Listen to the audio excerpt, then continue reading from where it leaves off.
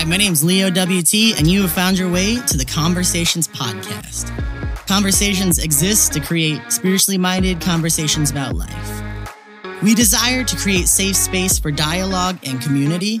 We desire to come together regularly and intentionally to generate conversations about life, belief, and the intersection of the two. Everyone is welcome at the conversation. Hey, everybody. My name is Leo WT. I'm guessing you know that at this point. But we are here for this week's episode, podcast, whatever, live video. It goes out all the places. So, it's all of the things. But we're here for this week's episode of Conversations. And I have my lovely friend, Pam Witter. Say Witter or Witter Say or just say?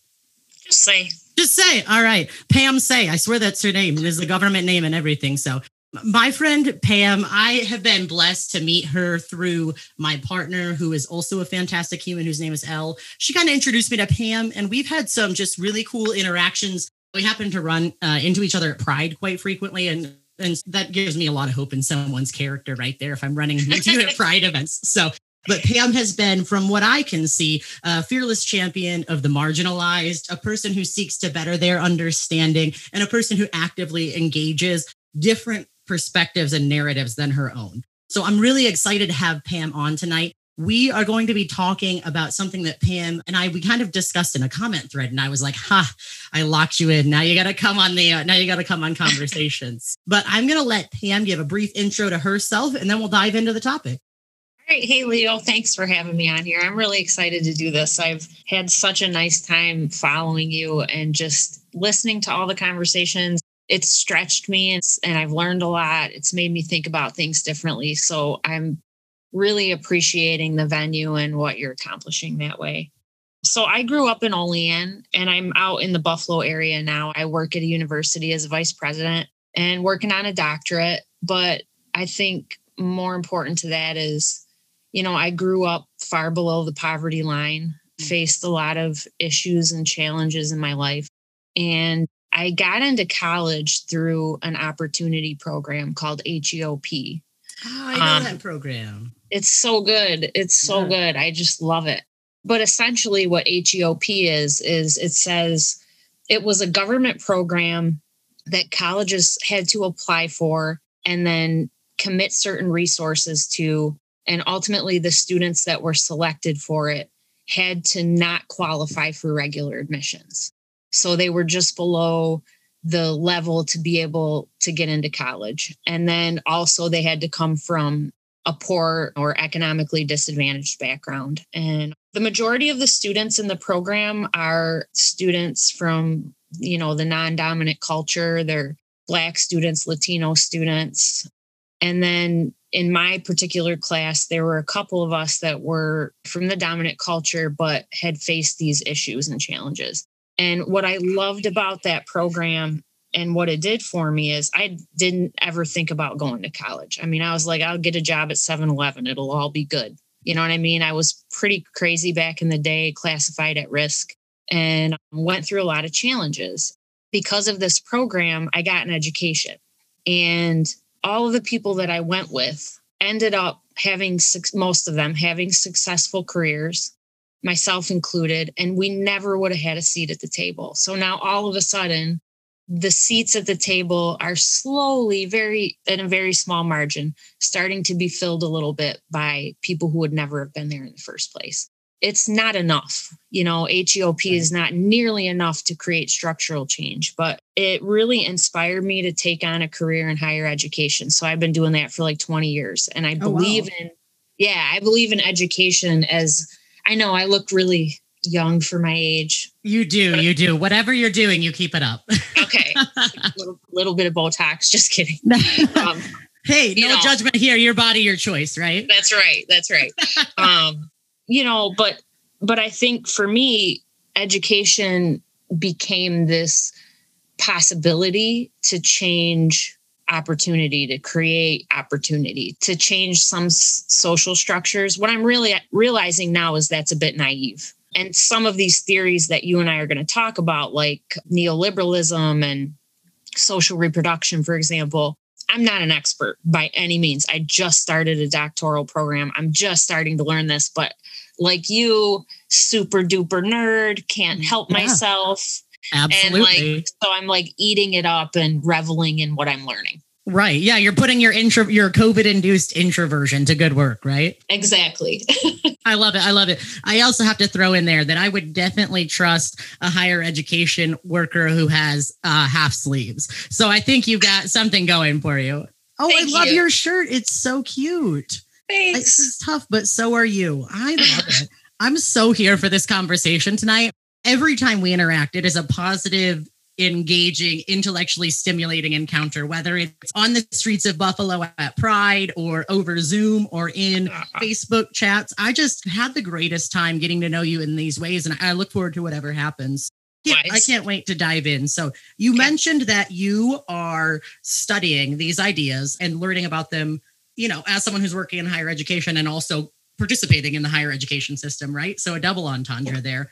We kind of started off, my title is kind of, it's not a misnomer, but it's a little broader than most people think about it. I had a couple people say, neoliberalism and patriotism, like what do these things have to do? So let's try to start from the basics and give us, you're the expert in the room here. And if anybody is in this comment thread and jumps on Google and tries to fight you, I don't anticipate it, but you're the expert in the room. So why don't you start us off with the foundation of kind of what neoliberalism is in as much of a nutshell. It could be like a big nut or a little nut, but as much of a nutshell as you can come up with. Sure. And honestly, any arguments or disagreement, I feel like welcome it. That stuff doesn't scare me. And I don't claim to be some sort of like blessed genius that has all the answers. So we're good there.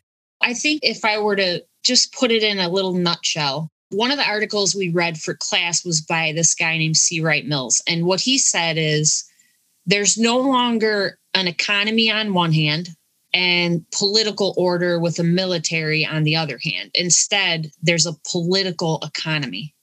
And the two have become so interdependent, they can never be separated. So when I think about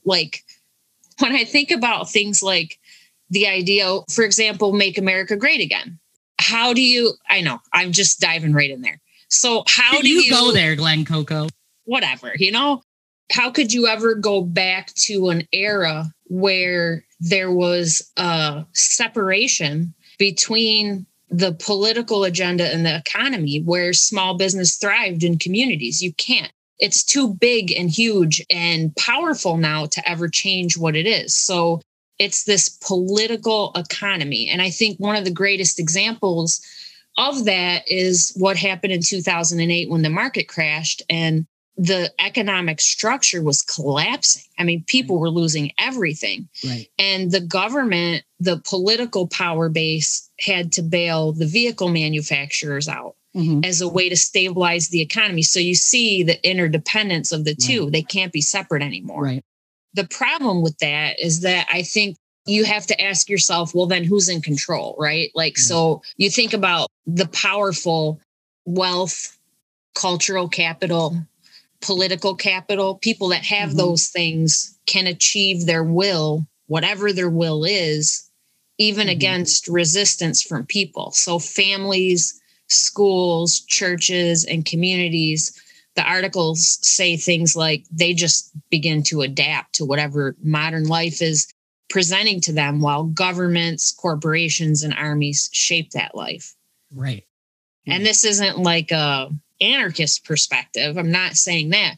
I think there's a way to work if you're aware of the neoliberal economy, of this political economic interdependence, you can find ways to work within it. Right. Right. But you have to be aware first. You have to be aware first. You have to be in the conversation to have the conversation. Right. Right. Absolutely. This idea, I'm not going to lie to you. I am as much of a nerd as you are, I would like to think. And eventually I'll have some letters after my name to prove that, other than BS, which I find to be an ironic higher education title. I digress. So I was thinking about this idea because and correct me if I'm using words incorrectly or if I'm missing the point, but from what I've been reading, there's this idea with neoliberalism of human capital. Like you are capital and you are driven to succeed to increase your level of capital, right? Yes, exactly. Right. So the driving force behind it is that what the theorists say is that it's an illusion. That is an illusion. Right. What the neoliberal economy would have you believe is that if you just work hard enough, if you just strive, if you get the education, if you build your assets, if you do everything right, you can achieve success. It's called the American dream, but that is inherently flawed. It's not true. And actually, the research powerfully suggests that that is absolutely not true. Social reproduction is this idea that class perpetuates class, and all the statistics play it out. You can't argue that. Yeah. Tell me a little more about that, this social reproduction idea, because I know that was really, really integral to what you were thinking about for tonight. Yeah. So one of the books that we're reading for class right now is called Ain't No Making It. And basically, I haven't gotten all the way through the book yet, and I'm working through it, but we've had lots of class discussions on it, and I'm fascinated by it. I have critiques of it too, that I think it could take some other perspectives. But the idea behind that just means you're thinking critically. Yes. So the idea is that the researcher, this is really an interesting long-term study. He went to this set of projects in some unknown city, and he followed two groups of people. The brothers were the boys in high school that lived in the projects that were Black. The hallway hangers were these mostly Caucasian, Irish, Italian boys in high school that, really just hung out. And the brothers, they were pretty straight-laced. They went to school. They worked hard. They tried to achieve. They didn't do drugs. They didn't drink. These are actual real people they followed, right? And then the hallway hangers were doing drugs, drinking all the time, hanging out in the hallway, like committing crimes, stuff like that. But they would reach a certain age and they would try to change their behavior because they knew if they continued it, they would go to prison, right? And I haven't gotten through the book, but my classmates and I discussed this a bit, and the book follows them. And then there are updates to the book that come over time. So they're going into midlife at this point, and the researcher is still following them. So what social reproduction says is that if you're from a marginalized population, even if you do everything right and strive hard, you'll still most frequently end up in the same class you started in. And if you are not from the marginalized population, but you face these other social deterrents, no matter what you do, generally, you land in the same class you started in. Yes. Okay. So if I can loop this deep theoretical conversation, political conversation back to Parks and Rec, because why not? It's like the episode in Parks and Rec where Leslie Knope says, I can do nothing wrong. It's like I'm a straight white American senator. And it's that same idea, right? Yeah, exactly. Yeah. It's like an American caste system. It is exactly that. And the thing is, we take examples, right? Like we look at success stories. Okay, Oprah Winfrey, or you know what I mean? Like, look at Pam. Okay, Pam grew up in poverty. And I talk about my life story as part of I do a lot of consulting, and I do like speaking around the country. And a lot of times I'll do motivational talks, and I openly share my story. So it's nothing new. If I share it here, it's what I do. But I grew up at risk. I grew up in poverty. By the time I was in 8th grade, I was formally categorized at risk. By 13 years old, I was completely on drugs. I really had no ambition. I went through a homeless phase where I was sleeping on a park bench. You know what I mean? Like, I shouldn't be where I'm at. There's no reason for it. Struggled with addiction and all sorts of issues, dysfunction. My father was in prison in his early life, like his late teens, early adulthood. Okay. And there's a mentality that sinks into your brain when you've been raised that way that's really interesting. I still struggle with that at times. Mm-hmm. So all of these issues, I have post-traumatic stress as a result of some, dysfunction and violence that I went through. So all these issues, but I made it. So that's evidence that the American dream is real. And listen, man, if you don't do all these things and you work hard, then it's your own fault. which is an absolute fallacy because people like me are like 1% of the population. Absolutely. Yeah, the statistics are not in the favor of the American dream actually existing. It's more like the American scheme. And to pair that with my experience, right? I come from a 2-parent home. My parents were not divorced until later in life. Being an adult child of divorce is an entirely separate podcast. But my 2-parent home, my dad was able to be the breadwinner. I was, for the early part of my life, I was cisgender, heterosexual, white. And I was able to get into college. So I did what I was supposed to. And then I got out of college and boom, the economy fell through. I had no money. My parents were declaring bankruptcy. And so I went towards those steps of the American dream. And despite not being classified at risk, I've never made a full student loan payment because I've never made enough money to, And so it really pushes back against the edges of that American dream idea. And I think that that's kind of why I wanted to talk to you tonight, because the way that we got engaged in discussion was this hyperbolic Americanism that we've been seeing in this last election cycle, And it happened to coincide with the pandemic. I do think that from what I've read, neoliberalism had some really interesting interplays with the inequities we see in the pandemic. But one thing we've seen in this election cycle is the favorite thing that I've heard that I had yelled at me while I was at protest was get a job. So there's this idea that the reason that I'm protesting the system is because I'm not working hard enough. Mm-hmm. And that's insanity. It's just not reality. I'll tell you what, you and Al are two of the most hardworking people I've ever known. That is pretty much what we do all the time. So look cute and work a lot. So yeah, I agree with you. I think when it comes to class, middle class perpetuates middle class. So, I mean, we're going to see like cyclical disruptions of our economy all the time. Right. And it comes in all sorts of ways. It comes as a pandemic. It comes as a market crash, as a housing crash, as, a war, whatever it might be. There's always going to be these disruptions related to neoliberal economy.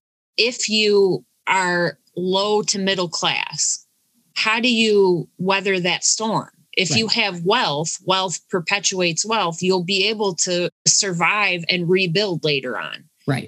But there are so many things that inhibit us, whether it's race or I think one of the things that's often villainized is addictions. It's 100% generational. It's chemical. It's a medical issue. It's a medical issue. If your family has struggled with it, likely you're going to struggle with it. That's going to inhibit any social mobility. Absolutely. I think the prison system. And then the other thing that drives me totally insane is mental health issues and disabilities. You know what I mean? Like this is keeping people in constant poverty. The other thing I'll say is people who are in the upper middle to higher class often feel, I shouldn't say it so generally, but I don't have evidence to back it up.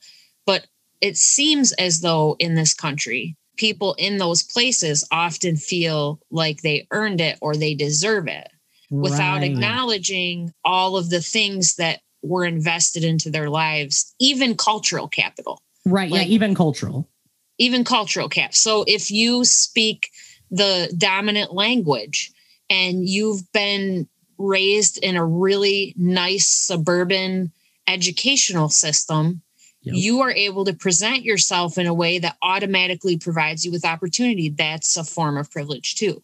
Absolutely. 100%. It's so interesting to me because from what I've been reading, I think I mentioned at the beginning, but I caught Pam on a comment thread and I thought this was wildly interesting. And I said, hey, will you come do conversations with me? And then I was like, crap, I got to learn what I'm talking about here. But from what I've seen, neoliberalism started off as an economic ideology about a way to run a country. In particular, we're talking about America, because that's the shitbag that we're in right now. But the thing that interests me is, well, first of all, markets are not natural. They're not a natural thing. We create them, and then we act like we're subservient to them. So this man-made structure of a market, if we create it, it has to say something about our fundamental nature and our moral compass. And when you create a market that values the individual success over the success of the whole, the Native Americans had a word for that. The word for that was illness. It was disease, right? There's a Native American story, and I saw it when I was watching a documentary by Tom Shadyac, who was the guy who produced Ace Ventura. And then he had this really big cathartic head injury and started doing kind of like awareness work. But this story goes, so every day, the people from this Native American village, they would go out, the hunters would go out and they would catch the animals and they would bring them back. And then, the women would prepare them and the children help set the table or whatever. And, the elderly would watch the children and then everybody would be fed. But then one day this hunter said, I'm the best hunter, so I'm going to keep just a little bit back in my dwelling. And so he took just a little bit more than his share of the hunt. And then he took just a little bit more of his share of the hunt. And then suddenly that bottom tier of the triangle, the weaker folks, the folks that couldn't hunt, they started to become metaphorically crushed under the weight of that selfishness. And so what I feel like we see in America is a hyperbolic, pull yourselves up by your bootstraps, American dream. I did it, so can you. You know what I mean? And I just don't think that's actual reality. It's not at all. That's really well said. I love that story. And you think of it on a very small community basis, like a small group of people living together, and it makes perfect sense. And everybody's like, yeah, I agree. Like, that's not right. When you start applying it to whole entire societies and cultures, an entire country, people have a hard time wrapping their head around it. And they call it communism. Mm-hmm. Or like socialism, but that's not what anyone is saying. You know what I mean? Not at all. No. So I think at some point, how do you impact some level of social change within that? I mean, that's the ultimate challenge, right? Right. Are communal, no matter what we want to do or say. And I think the fallibility of being human, I think the crux of the human condition that leads us to repeat the same errors generation after generation, the fallibility of humans is that we forget that we're communal. And we're like, bro, I got this. You know what I mean? And then we're like, bro, you don't got this. So the systemic othering begins. It's so easy to see that this economic idea, this is the only time that trickle-down economics has been a thing. Yeah. The individualism is trickling down. You know what else is interesting is that it also ties into the idea of Protestant work ethic and self-flagellation. Because when I grew up in the evangelical household, it was very much you get to be a part of the community if you work for it. But bro, what about the person who can't work for it? There's always going to be that. How do we, and someone just said this in the comments, what do we do about that? Do we strike back at the system? Do we disengage? Do we build a new system? I mean, what do you think we do? How do we do that? Or is that to come in the thesis, right? That's the... Oh, no, I have ideas. I'm ready. Man, let's talk about them. I mean, I have no clue where this is going to lead me over the next couple years. And I might look back on this and say, oh my gosh, Pam, you were so short-sighted. But here's like a basic thought. Okay, so if you take the HEOP program I mentioned, that Higher Education Opportunity Program, and you see how the higher education system was exclusive. So in order to get in, you had to meet certain criteria. You had to make certain test scores. Right. It had nothing to do with your ability to succeed. In fact, most studies of employees at organizations show that it's not your technical capacity and your ability to score high on an achievement test that determines whether you're going to be successful. It's your emotional intelligence, right? Right. Like there's a really good YouTube video of Michelle Obama doing a commencement speech. I know, she's the queen. and she talks exactly about this. You should look it up. Would you mind dropping that in the comments after the video is over? Yes, absolutely. It's awesome. So good. I just used it in a webinar I did and people loved it. But anyways, so these educational structures reproduced class, right? So there's a perfect example of how higher education was a mechanism for social reproduction. If you spoke the dominant language, if you succeeded in schools that would feed you into higher education, that you were prepared for that same sort of language and learning ability, people that didn't have that didn't have access, right? And then someone says, all right, we have to do something about this. We're missing a population of people. There are people that would never get in here, but they might have the capacity to change the world. They could actually do something really impeccable. And again, studies show that more diverse leadership teams at businesses and institutions experience greater success. So if this also diversifies business, that's even better. So they create HEOP, and now you have this infusion of hundreds of people into the job market that would never normally be there. So How do we do that again on a more broad scale? Yeah. How do we blow that out? Right. How do we blow it out? So right now, the thing I'm like, dude, I am so freaking out about. I'm ready. Hit us. So there's this theory that was developed by a guy named Freeman. I would say like 90s, like mid 90s ish is when it kind of like publications came out about it. Anyway, it's okay. You probably have heard about it. It's called the stakeholder theory, but it was a business theory. Now I learned about it when I got my MBA. So when I was starting to get into leadership and higher education, I got so sick and tired of this one view everybody had. And I was like, I'm going to get an MBA so I can bring best business practice to my nonprofit. They deserve that. So in my MBA, I learned about stakeholder theory. My first big paper for my doctorate is a lit review. And I decided to do the lit review on applying this business theory called stakeholder theory to higher education. Mind blown. Like I'm so freaking, there's a big gap in the literature. So I'm going to be writing about this. Yes. I will pre-order that shit. Yes. I'm so pumped. But ultimately, this is what it says, right? It says that originally organizations, businesses, corporations, whatever, they were profit driven. And any analysis of relationships that they had with different groups was all based on increasing the stockholder earnings, right? Stakeholder theory came along and said, there are inherent values present in business that have to be considered.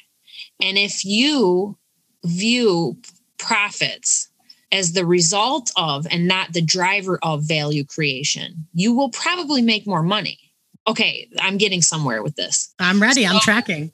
All right. On the business side of the house, what has happened in the country today is the emergence of something very new. It's brand new right now, but it's called a B corporation. Okay. And a B corporation is a company, it's a corporation that signs a declaration of interdependence, and it sets up all of its business practices, financial, human, monetary, whether it's, like operational efficiencies, everything is centered around social good, sourcing of product, everything. Okay. And they have to certify all of it. And then all the B corporations interact with each other. Right. So you have companies that are doing socially just things, and they're hiring for equity and diversity, and they're figuring out ways to make a better world while they make money. Profit is never the primary motive, right? Yeah. So that's on the business side. I know. So on the educational side, what I'm doing is starting to research how institutions of higher education can take that theory and apply it to their work so that they start to look at all these populations. I won't go too long on this, but I'll say one last thing. You go as long as you need. Okay. I paid for Zoom Pro. We're not getting cut off. Okay. I feel like I'm talking too much. No, not at all. You are here to talk. They want to hear your voice, not mine. Okay. So basically what it says is a stakeholder is anyone who can affect or is affected by the firm or the educational institution.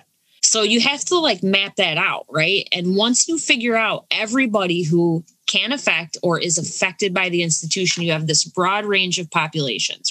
Now, traditionally in stakeholder management, they would rank those and they would say which ones are most urgent to deal with, which ones have the most power, which ones have the most influence, and they would focus all of their effort there. Stakeholder theory, which is very much a feminist theory, says you have to elevate and prioritize communities that have no power. Ooh. And you have to figure out how to engage them in your system as an equal stakeholder but not in the way you think they should be engaged. You have to engage them based on their social perception of themselves. Ooh. So I know it gives me goosebumps. So there's multiple different studies where colleges did this. Mm-hmm. And one of them was this university in Ecuador in the Amazon. Okay. And they were surrounded by 11 different indigenous nations. And they were like, we want to bring them in. We want to not only increase our enrollments by enrolling them, but we want to make them part of the fabric of the institution so that when we do research, we can do research that's beneficial to them, that brings them resources. Right, right. So they did it, and it was phenomenally successful. Yes. And it had this really powerful impact, both politically, culturally, and economically, on the institution and the populations. Yeah. And the indigenous nations ran the advisory council themselves, so they had authority. So I think any institution that has the ability to influence social mobility of populations, right, the administrators have to be taking this work on. Yeah, absolutely. That's so interesting to me because I swim in the waters of the religious world. Actually, most people in my life at this point in my life don't know that because I experienced a huge disenfranchisement from the religious world, right? But whenever I'm hearing what you're saying, there's an innately spiritual piece to it. And it ties back to the idea of innate worth and innate human value. And so somehow in our society, our politics and our economics got truncated from the understanding that they were to serve us, not us to serve them. And so, like you said, the end game became the profits and not the social mobility and not the equity and not the building up, but rather the bottom line. And that is a massive fracture inside our national and global cognitive base that is dissonant because we're putting our money where our mouth isn't. We're putting our money in our pockets instead of into our people. And that to me is a spiritual concept.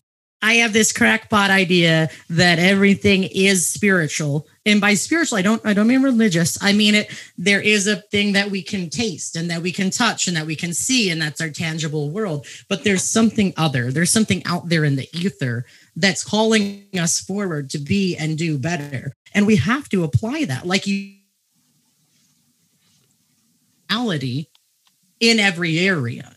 We can't just get stuck in this idea of I'm me, I pulled myself up by my bootstraps. Let me give you what I think you need to succeed.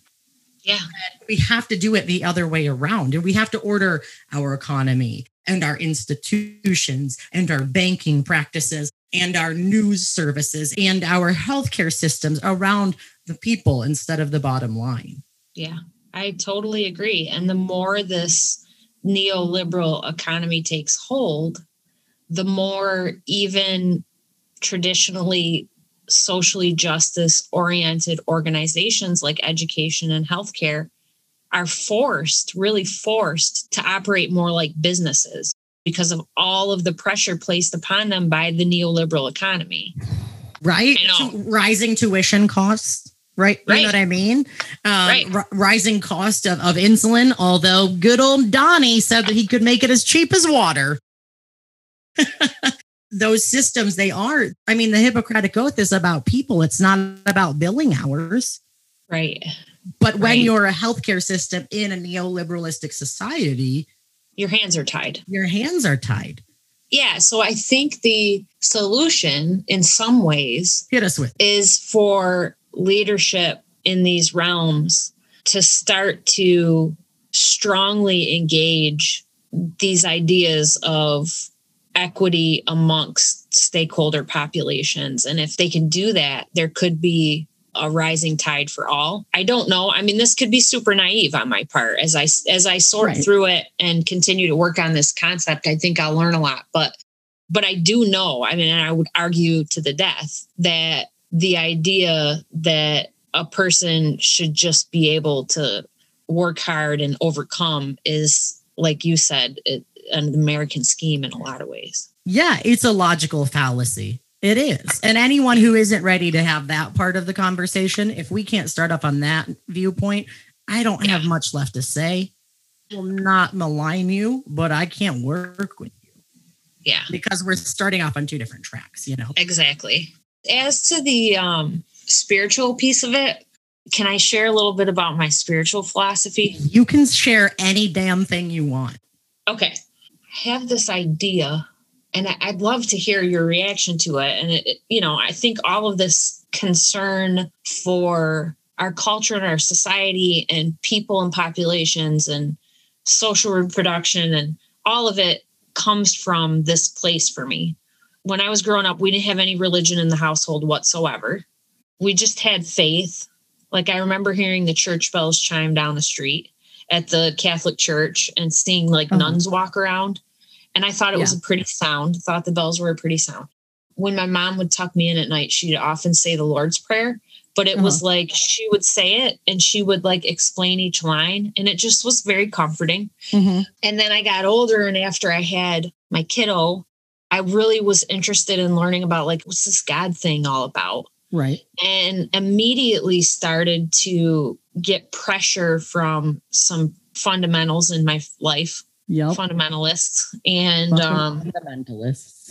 I'm such a, I'm so nerdy that my reaction to that was, well, I'll read the Bible 12 times front to back so that no one can ever tell me what to think about it. So You're the original troll.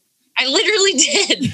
So I read the whole thing from Genesis to Revelation over and over. And I bought different versions of it, like King James, the NIV, the contemporary, whatever. I had them all laid out, and I'm comparing words. I had the one that has the historical context. Yeah. Oh, I love that. Okay. I just have to say, on an aside, from what I know of the religious world, you've already done more studying than most evangelical pastors. So, okay. Anyways, you go ahead. Yeah. Mute myself. So I did all that, and I have philosophies about that. I think the Bible has amazing stories and a lot of historical context in it. It was written by people.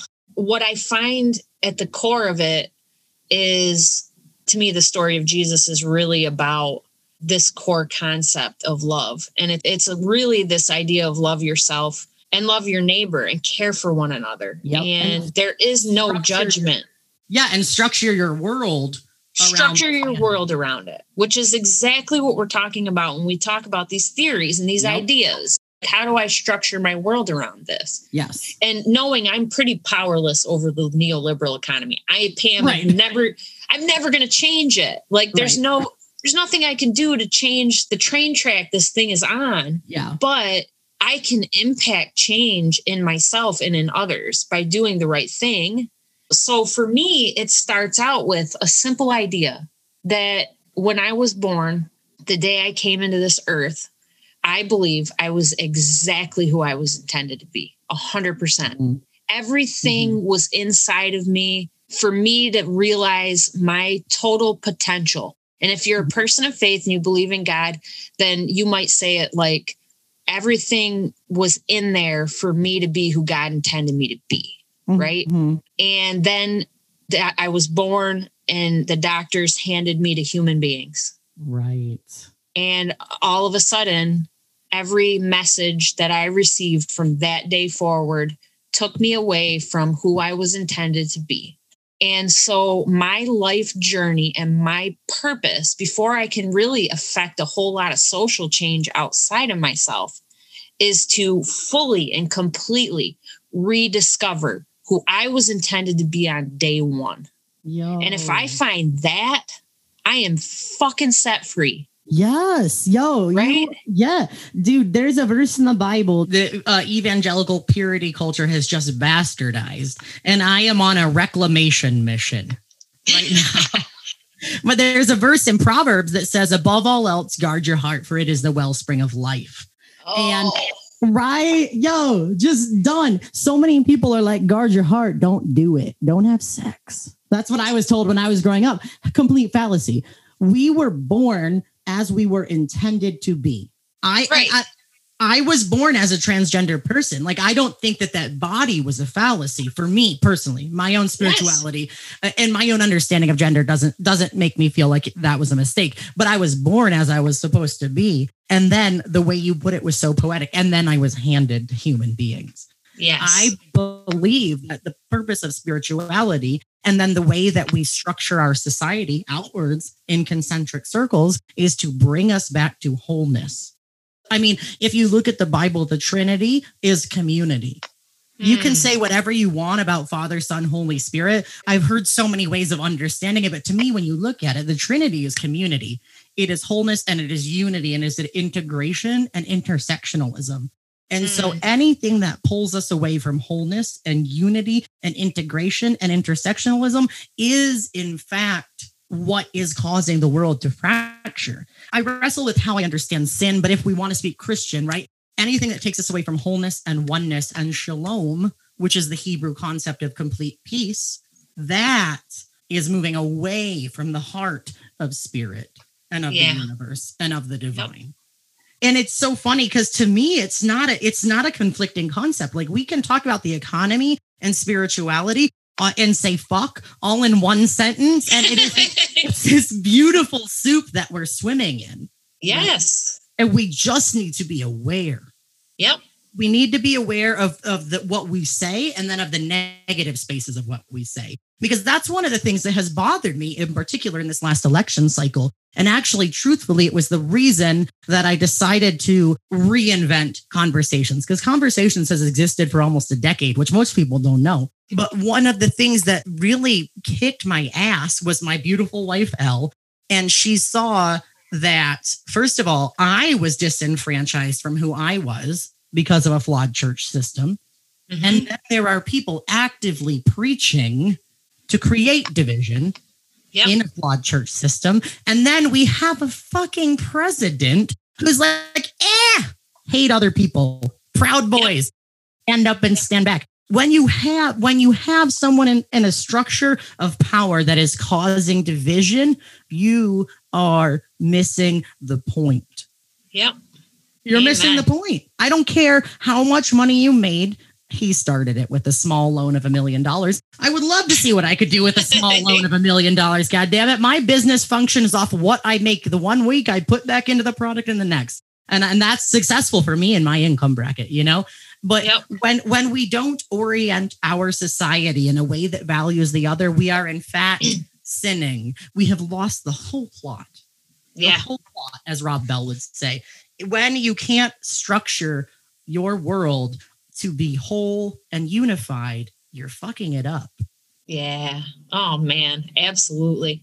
Absolutely. And it requires this really deep, personal, individual, introspective journey where you dig deep and you figure out who you are and what makes you tick and why you behave the way you behave and what caused you to become like that and what the impact is now and how it affects other humans. You know, I think about this a lot because I was affected at a really young age by a lot of violence, like really bad, scary, crazy violence. And then there was issues of addiction around me a lot. And then there was issues of, in certain circles that I was in, issues of perversion and like all that stuff, you know, so all of that comes together and now you have dysfunction really rooted itself in who I was as a human being. And I've spent the last literally 4 years vehemently and aggressively tracking this crap down, like through groups. Like I'm in 2 different groups. I'm in therapy. Yeah, therapy is so good. I love my Laura. Oh man, I know. I feel the same way about my Julie. Yes, I have a meeting with Laura tomorrow. I can't wait to shoot the shit with her. She can tell me how I'm fucking up my own life. Exactly. It's so perfect. Yes. You know, but I believe that it takes that digging in process. And the funny part about it is related to all these things is that as you really sort out your own mess, you really have a lot less desire to control anybody else. You sort of shed that. And what I find with people who have some semblance of power and authority, whether it's religious or political or financial authority over other people, is that there's this tendency to like define everything for you, who tell you exactly who you are as a human. And you're supposed to somehow like just take that and do what you're told. And the fact of the matter is, I'll never be content unless I'm free, unless my spirit knows exactly who I am. When my spirit is free, I believe it's free to connect with a higher power. Yes. Whatever you figure that higher power to be, if it's God, if it's the universe, if it's a tree, if it's your dog, if it's your group that you're in, whatever it is, if you are able to connect with yourself, then you're free to connect with that higher source of being. When are you starting your church? I'm gonna come, man. I'm gonna come. But it's so true, because it's like having a computer with a corrupted operating system, right? Oh, what a great analogy! Like hey, I came up with that years ago, man. I should have been on this shit. Too bad the church didn't want me. I was the Colin Kaepernick of the church world. I was what the church needed, but nobody wanted. Lately, I've been drafted, but I digress. But it's like a computer with no operating system. Like you said, you had infinity. You had eternity within your tiny little baby body. And then you were handed to humans. Yeah. Isn't that what's happened to religious texts? Yeah. And I'm not super patriotic, but I think the ideals of America, as it's written on paper, well, except for the fucking 3/5 thing. But if you look at what we say about liberty and justice for all, that phrase has been ringing in my ear since the George Floyd protest. With liberty and justice for all, like that is the heart of it. Because we need liberty within ourselves. We need justice within our interactions with the others, with God, with the earth. We need to create this environment. And it starts with yourself. And what so many people fail to do, and I know we're bouncing around, but I swear to God, it all connects. So many people fail to do what AA tells you to, take a fearless and scathing moral inventory. Yes. Because if you are not connected with your inner world, you cannot connect with the outer world. Now, this is not to say, if like some people get really upset over the phrase, if you don't love yourself, how can you love somebody else? And I can see how that would be problematic, because we are all flawed beings. Right. We're not going to hit a zenith point in our lives. No. But we can be working to be better, and we can be working to integrate instead of disintegrate. And we have to order our personal lives. We have to order our relational lives. We have to order our communal lives. We have to order our local government lives. We have to order our state lives. We have to order our federal and our global lives around those same principles. And if you can do that, you can change shit up. Yeah, you can. I love it. You really can. And it's not impossible. And I'm an idea guy. I'll probably come up with 30 ideas a day. And I just need takers. Like if I could just sell my ideas to people, I'd be a rich dude, right? But I swear I'm not just peddling this. This is the heart of it. If you can take this big idea of neoliberalism, socialism, higher education equity, anti-gerrymandering, anti-racism, if you can take these big theological ideas that you cannot taste, touch, or smell, think critically about them, take a fearless and scathing moral inventory, adjust course appropriately, come closer to the center. Holy crap. That would be so different. But isn't it funny how the big things are the little things and the little things are the big things? Yeah, it's so true. It's all part of it. I mean, I guess if nothing else, people that have an opportunity to hear some of this, if they leave feeling as though one nugget is to dig deep within myself, that's a powerful, powerful nugget. And if someone is already doing that and they're struggling with the process, to know if you just keep moving forward, there is a spiritual awakening that comes, And for folks that are hearing some of these theories and ideas, like you and I studying them for the first times, if it's motivation to continue to dig deeper from a social and cultural context, then we did our job today, right? Absolutely. You don't need to know everything. You just need to know the next step.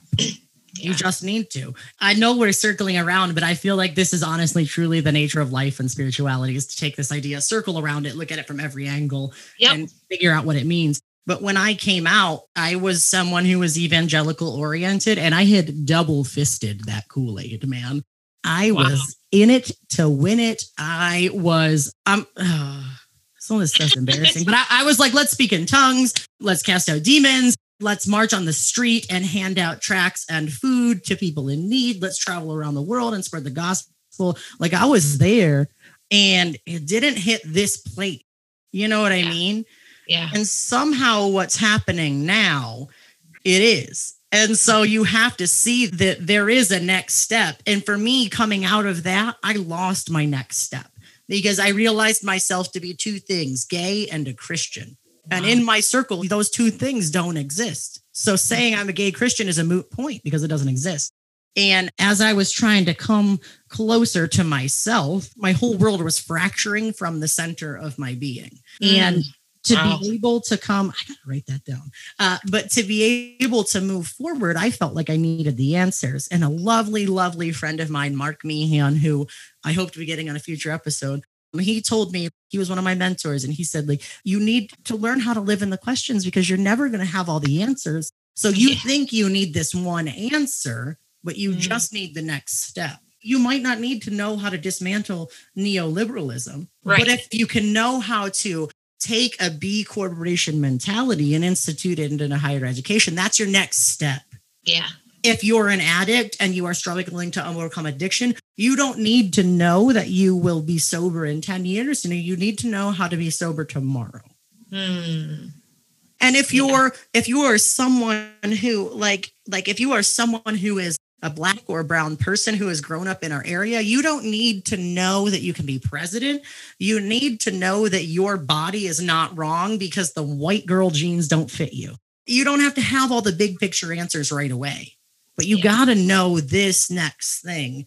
And so you got to be able to live in the questions and just know enough. You have to. I love that so much. I actually feel like I could cry a little bit. I was crying over here for a second, so it's all good. You cry. Emotions are good. That's great stuff, man. It's so true. And I'm so thankful for you for coming on here. I think we could do episode upon episode, and I'm down with that. To be honest, we'll get a reoccurring spot, or this be a Pam and Leo show. I don't know, but I love it. I love it. We'll call it two fuck ups trying to make things right. That's perfect. I love it. I love it. I'll have my agent call your agent. So okay, that sounds great. But I have to thank you so much for your vulnerability and your willingness to be bold with your story and to be bold with your intellect, because sometimes in current society, it's not always championed to be a bold female. I know this having been a female, right? I have an intimate understanding of the female experience, but I thank you for being willing to be bold with your story and being unashamed of the fact that you are these things and this is what you're doing. And thank you so much for your vulnerability, because like you said, once you find that internal liberation, you can start doing some real work, right? Yeah, for sure. I think back to my crazy upbringing and like all the nutty stuff I went through. And one thing my dad always used to tell me, when we're growing up, we're in a rough neighborhood, and he had this mentality from what he had been through in his life. And I'd be like 6 years old and he'd stand me in the middle of the living room and he'd be like, all right, Pam. He'd put his hands up and I'd have to punch his hands. And he would be like, now listen, if someone bothers you, if there's a bully or something, you punch them in the mouth while their lips are moving. I mean, I'm like 6 years old. I'm like, okay, Dad, I will. Yeah, I got it. While I've overcome the violent teachings and I don't espouse that, what I will say is that it makes me a very unafraid woman. For sure. And I don't put up with a whole lot of shit. No. And it feels real good. Right? And isn't that a very liberating thing in and of itself too? To go into a situation, know that you've done the work to know your motive, and then just refuse to say no to the bullies or to the haters. Yeah, it's a good feeling. It makes you unpopular at times, right? But you have to sure stand. And the beauty of it, to bring it back to neoliberalism and to social capital and social reproduction, like in this moment, you know that you're taking a stand because you're morally obligated to, not because you're in it for ego. Your ego is not a part of it. Right. It's not a us versus them mentality. It's a me versus you tearing down us. And that's empowering. Yeah. It's about doing the right thing. And especially when you get to a point, and I know we're at time, but oh no, you've got more time. I was just thanking you because I was so genuinely thankful for your story. Oh, thanks. We got at least another half hour. Oh God. No, I just think that when you get to a point of leadership, you have an obligation then to make decisions that are for greater good. And sometimes that requires you rolling over systems that traditionally resist that. And fortunately, I work for someone right now who is also very much a strong woman. And our leadership team is comprised of a lot of diversity. We have on our leadership team, we just did a panel for a national conference because we have a couple women, a gay man, a gay woman, a guy from India, and some board leadership that's African American. So you have this really interesting dynamic, and everybody's saying, let's row toward equity. And Right. it's just amazing to be a part of. Right. I was Yeah. talking with a friend of mine who's actually going to be on Conversations, I think next week. I'm planned out till like January, and I'm all the dates are running together. But we were talking about doing the work of social justice, especially in small town areas like in Western New Mhm. York. And she was talking about how it's easy to build a monolithic social justice movement. It is easy to say, this is what we are about. This is the hill we're dying on. But she was talking about how it's harder to build an intersectional social justice group. But that is the heart of social justice. And that's when the real work gets done. Mhm. It is a cheap shot. It is an easy thrill to say, this is our one thing. We're doing it. We're painting blood on our chests and we're marching, or we're going to Yeah. keep, you know what I mean? We're comfortable with this, so we're going to fight for this. But you cannot fight for justice for one unless you fight for justice for all. You have to. And you can see the efficacy of working in an intersectional body like that.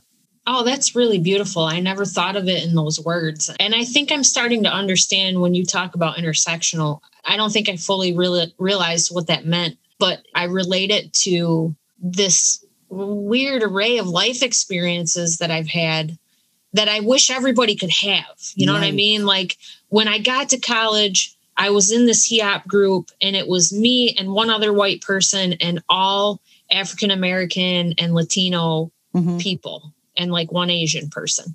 And they were from inner cities. And I went with them to like Spanish Harlem and east side of Buffalo. And I went to Puerto Rico, and I Mhm. went to the projects, and I got to live this holy shit moment where I was like, the world is nothing like what I thought it was. Yeah, dude. And- Oh my God. Yeah. You know what I mean? And then, so there was this understanding, right? All of a sudden, holy crap, there's real inequity in the world and real racism that I didn't Yeah. even understand. Then I identify as bisexual. I had a girlfriend for a period of time, and we would go out on dates, and we would go to dinner, and we would be sitting in the restaurant. This is my first, I'm like naive. I'm like going to dinner with my girlfriend. Right. Woohoo. Right. You know what I mean? Yeah. Never thought a thing of it. Yep. Didn't even consider like Yep. an issue. And we'd be sitting in a restaurant, and it was like the level of hostility of some of the older people that would be there was like palpable and scared me. Yes. Yeah. And I remember going through this moment where I was like, holy crap, there's like this thing, it's called homophobia. And I didn't even know it was a thing. I just thought girls were hot and whatever. You know what I mean? They are. It's true. But yeah, no, it's a whole different thing when you're visible. Right. So went through that. Then my daughter came out, and you know the story of my daughter and her I partner. love your daughter. Oh my gosh, I'm the proudest mom in the world. But she's gay, her partner's transgender, and I've walked with them through this journey that's been eye-opening. And then lastly, and this isn't the limit of it, but my daughter has severe ADHD and level 1 autism. Okay. So now I'm living the disability, like the Differently abled, neurodiverse. different, yes, that journey as well. So these 3 experiences, somehow in my mind, it's this idea of intersectionality that you talked about, and then addiction issues. Mm-hmm. There are just whole populations of people that we need to start talking about more. Yes. And I'm so tired of the fact that we don't talk about it, or we talk about it in some subtle way because you don't want to offend people, or you say Black Lives Matter and people have a heart attack. You know what I mean? Like somehow you're infringing. Yeah, You know what I mean? somehow.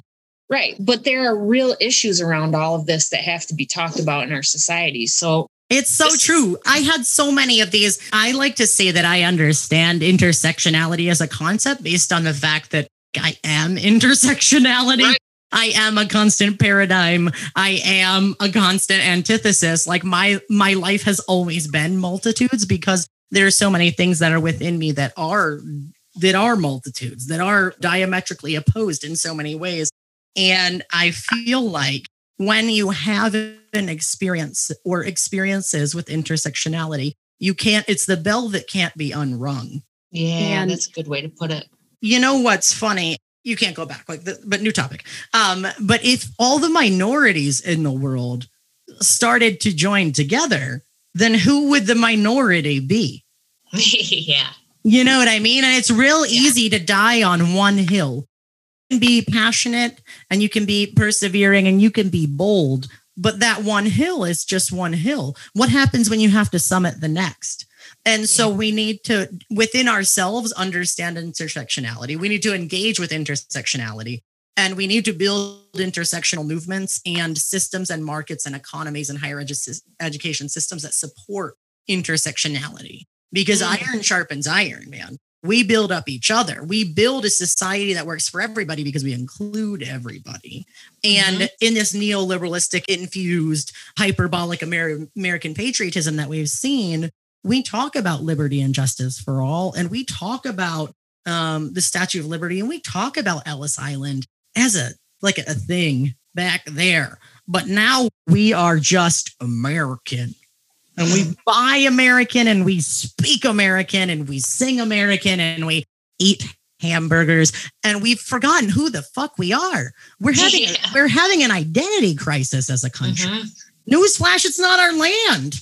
Like, we have completely truncated ourselves from the whole idea that we espoused to embody. And then our nation is on fire because of it. It's such a weird moment. Isn't it, though? It's bizarre. It's bizarre because, like I said, I'm not hyper patriotic, but if you play the American ideals out into their fullest extent in a vacuum of, there's so much racism baked into America that I don't want to disenfranchise that, because we have a history of racism and we are colonizers. But if you just look at the ideas, right, of liberty and justice for all, of all men being created equal with certain, unalienable rights, those things are true, but we don't major on those. We failed to major on unalienable rights, and instead we've majored on abortion. How? We've majored on guns instead of people. Right. I just don't. It's almost as though maybe the neoliberal economy is only the beginning, and really it's not just a political economic economy, but maybe it's a political economic religious economy that's driving in a lot of ways. That's such a good, like, the connections in my brain are firing right now, and they're being built as we talk. Like, we're verbally processing this here, but I think you're so right, because there is this Protestantism that's baked into the American experience. And I mean, so much so that Joe Biden is diverse as hell when you consider the fact that he's only the second Catholic. Like, how is that? What? What, bro? Wild. Yeah. The Muslim faith is the faith that is increasing at the greatest rate in the world, but we're still struggling to elect a Catholic. That's so weird. What? Bro, and let's go one level deeper on this. Can we talk about how, so neoliberalism and Ronald Reagan seem to be topics that are in bed together, right? The only thing that could make a better threesome is Margaret Thatcher. But a lot of things went askew. There's some things that we are feeling the societal dissonance with right now. And the beginning of the fracture happened with good old Ronald. So many things, and I'm not even talking about the economy. We're going to go back just a couple years before him. And that's when the conservative people realized that they could weaponize the evangelical vote if they talked about abortion. Because before the Reagan administration, no Christian gave two shits about abortion. It was considered to be a Catholic and a Catholic only issue. Yeah. And And then we're like, oh, we can weaponize a vote. We can commodify a vote if we just convince them that this matters. It's so crazy because all of those political and social and religious movements have led us to this place of disease that we have in our society currently, and our world's on fire because of it. Yeah, I thought so much about exactly what you're talking about weaponizing emotional issues for votes. And I mean, that was the MO of the last election cycle prior to this one. And it was the attempt of this one as well, to really, really tap into the most base emotional reaction people could have, their biggest fears. Their religious beliefs in a lot of ways will motivate their thinking. So how do we take that and how do we create these narratives, whether true or not, to compel people to be terrified of the future? I think it's hilarious that anybody would think either party is going to destroy the world. Oh my God. Like, it's called a system of checks and balances, for Pete's sake. Yeah. Look at where we're at. I mean, we voted the dude out. Okay. Like, the system of checks and balances worked. Thank God. Thank God. Oh my God. I don't know. You know what my daughter said to me when it started getting close to the election? Rin came up to me and said, really seriously, like, walked into the room. And this is one thing I love a lot about autism. It's like, her personality is the best ever. Oh yeah. It's the best. So she walks in the room and, like, dead stares me in the eye. And she goes, Ma, if Trump wins the election, I will simply pass away. I'm like, turns and walks out. So I'm happy that things turned out how they did. But I really think it's pure insanity that we go so nuts. I mean, I went crazy because I felt as though, and I had like emotional crazy moments because I was so worried about the outcome. But the system proved itself. And I think for people to say, like, this is going to be the end of our country, it's a bizarre track to go down. Absolutely. It's hyperbolic.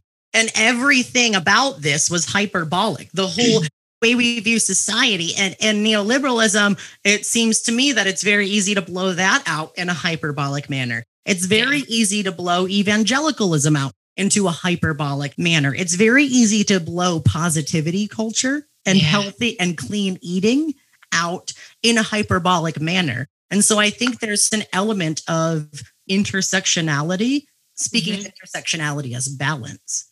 There's an element of the world that requires intersectionality because we require balance to literally not fall off either edge of the plate, you know?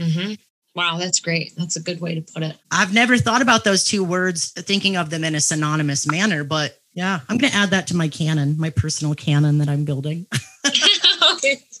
Awesome. Because like Constantine, man, he just fucked shit up. 400 BC, Council of Nicaea, just a bunch of white men in power sitting around deciding who should be in the Bible. What could go wrong there? It sounds horrific. What could go wrong? Oh my God. What could go wrong with the fact that literally, if you looked at the pictures of vice presidents, Kamala Harris is the only one that's a shade under deathly pale. Like, It's the Council of Nicaea all over again. Come on, people. We've got to do better. We've got to do better because we deserve better. And we've got to do better because those that we rub shoulders with, or not anymore in the age of COVID, but those that we live in the same ward as, or in the same county as, we've got to do better for us. Yeah. And we have to place our values and our spiritual practice of voting and our spiritual practice of therapy and our spiritual practice of recycling. We've got to place those values and order our lives in such a way that says, like, I care about you enough to do this. Yeah, I love that. And Dude, no, I was just going to say, I love your mind. Like, really, really. I mean, it's apparent to me that you've done a lot of that work to get to where you know Leo. Yeah. You know what I mean? You know who Leo is. You're pretty comfortable in your own skin. You know, you've dealt with a lot of these issues. You talk about the upbringing and the religion and dealing with that and pulling it apart and picking it apart to find the truth of who you are. It's just, it's an incredible process. And then look, it frees you up to have these bigger discussions and think about what the world could look like tomorrow. And I think it's just, I'm pumped. I always love hearing you talk, and I so appreciate being a part of it. Absolutely, man. Nothing galvanizes your personality like everybody telling you you're wrong when your gut knows that you're the only one in the room that's right. You know what I mean? And that really makes you start to trust yourself. And then once you start to step out a little, you feel your power. And then you find a wound, and then you heal from that. And then you feel more powerful. And then eventually you're able to move beyond the very bottom level of Maslow's hierarchy of needs. You can claw your way up from merely surviving to succeeding to self-actualization, but you can't do it unless you ever get past that foundational level of just surviving. Yeah. And the coolest thing about that is you don't have to be rich to self-actualize. Nope. That's the cool part. It's that piece is there for anybody. I would say people really struggling with basic needs wouldn't have the same opportunity to actualize, but it is more available to people than the other side, which is success in the economy. So that's a worthwhile endeavor to take on. What if America's B Corporation plan? What if liberty and justice for all?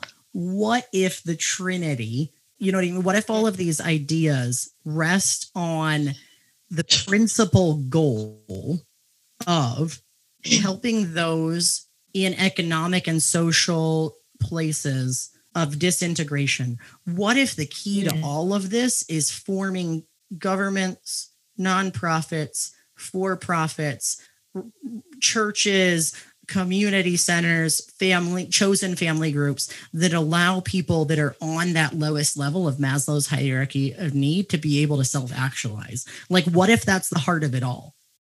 Like, that took me a minute to get it out, but like, I was just having this idea because so often we talk about these big ideas and they're great, but like, what do I do tomorrow in Olean, New York? Exactly. You know? Yeah, I do believe wholeheartedly that the beginning of the process is figuring out you. Yeah.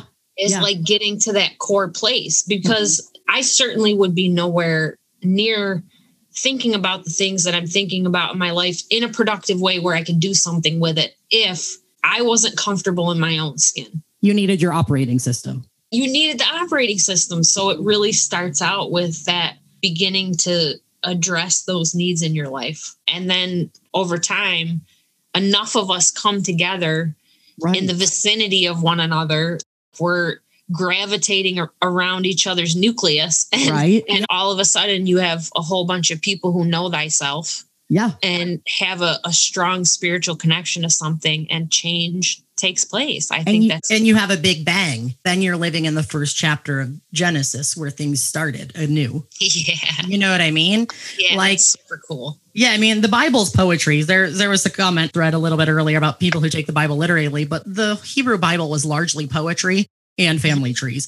But like, Genesis is a poem about the beginning of things. I know. So what if we do something wild and combine the ideas of science and religion, and we talk about that rotation in the void, and then we circle closer together, and then bang, creation happens, and we're able to give birth to something new. I'm thinking about that all night.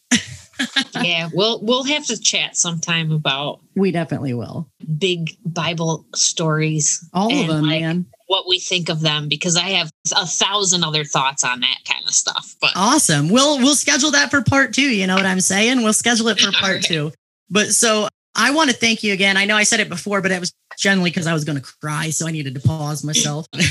But we are about it where I usually end it now. So I just want to say thank you so very much for being brave. I heard an interview recently about how safe space is hard to create because humans are fallible, but we can always create brave space. And so I thank you for being brave with who you are, and for being brave with both your heart and your mind, and for really, truly generating conversation that can start the change that we need to see in the world. Oh, Leo, thank you so much. Absolutely. That means a lot to me. And you should hold on to that one. Literally ditto that right back to you. I love it. I love it, friend. This has been Conversations, everybody. Thank you so much for watching. The comment feed is blowing up. Pam and I will go check back on the comment feed and drop some love to you guys. Pam is going to drop the link to that video of Michelle Obama. Yep. And I just want to thank everybody that's on this feed right now. I keep looking at my lap like you're all here, but really you're just on my phone. But thank you guys so much for coming. Thank you guys for engaging. Thank you, Pam, for being a part of the conversation. And we'll be back here next week doing the same thing. If I'm being honest, I don't remember who I'm talking to, but we're either talking about developing a lifestyle of activism in small town America, or we're talking about building intersectional justice. So one of the two topics will be happening next week. So stop by and join us. We're keeping it roughly on Sunday afternoons, whatever works best, depending on the coast of our speakers. So check it out. We are on Facebook under Conversations Official. We're also under Conversations Official on Instagram and on YouTube. And we have a Discord server. If you haven't used Discord, it is the 2020 way of having community right now. Mm-hmm. And you can also be anonymous if you need to ask some hard questions. You can be a username or you can be your authentic self, whatever you need. The only thing you can't be is a troll. So check out Conversations Official on Instagram, YouTube, Facebook, and we are on Anchor and Spotify in podcast form to give the highest level of accessibility. Thank you guys so much for coming out. We'll see you in the Conversations group this week for some impromptu conversations. And also in just a few minutes, if you're interested, on the Conversations Discord channel, there is going to be what I'm going to call the Krusty Punk Bible Study led by Mike Hatch. Feel free to tune in. If you need the link, it's on the Conversations page. Thank you so much, everybody, for joining. Pam, thank you so much for being the change the world needs to see. We'll see everybody next week. Bye, guys. This has been the Conversations Podcast. Thank you so much for joining. If you have any questions or comments or just want to get involved, feel free to join the conversation on social media. You can find us at Conversations Official on Facebook, Instagram, and YouTube. And please don't forget to rate, follow, and share this podcast. We're available on Anchor, Spotify, or wherever you get your podcasts. Thank you so much for joining the conversation.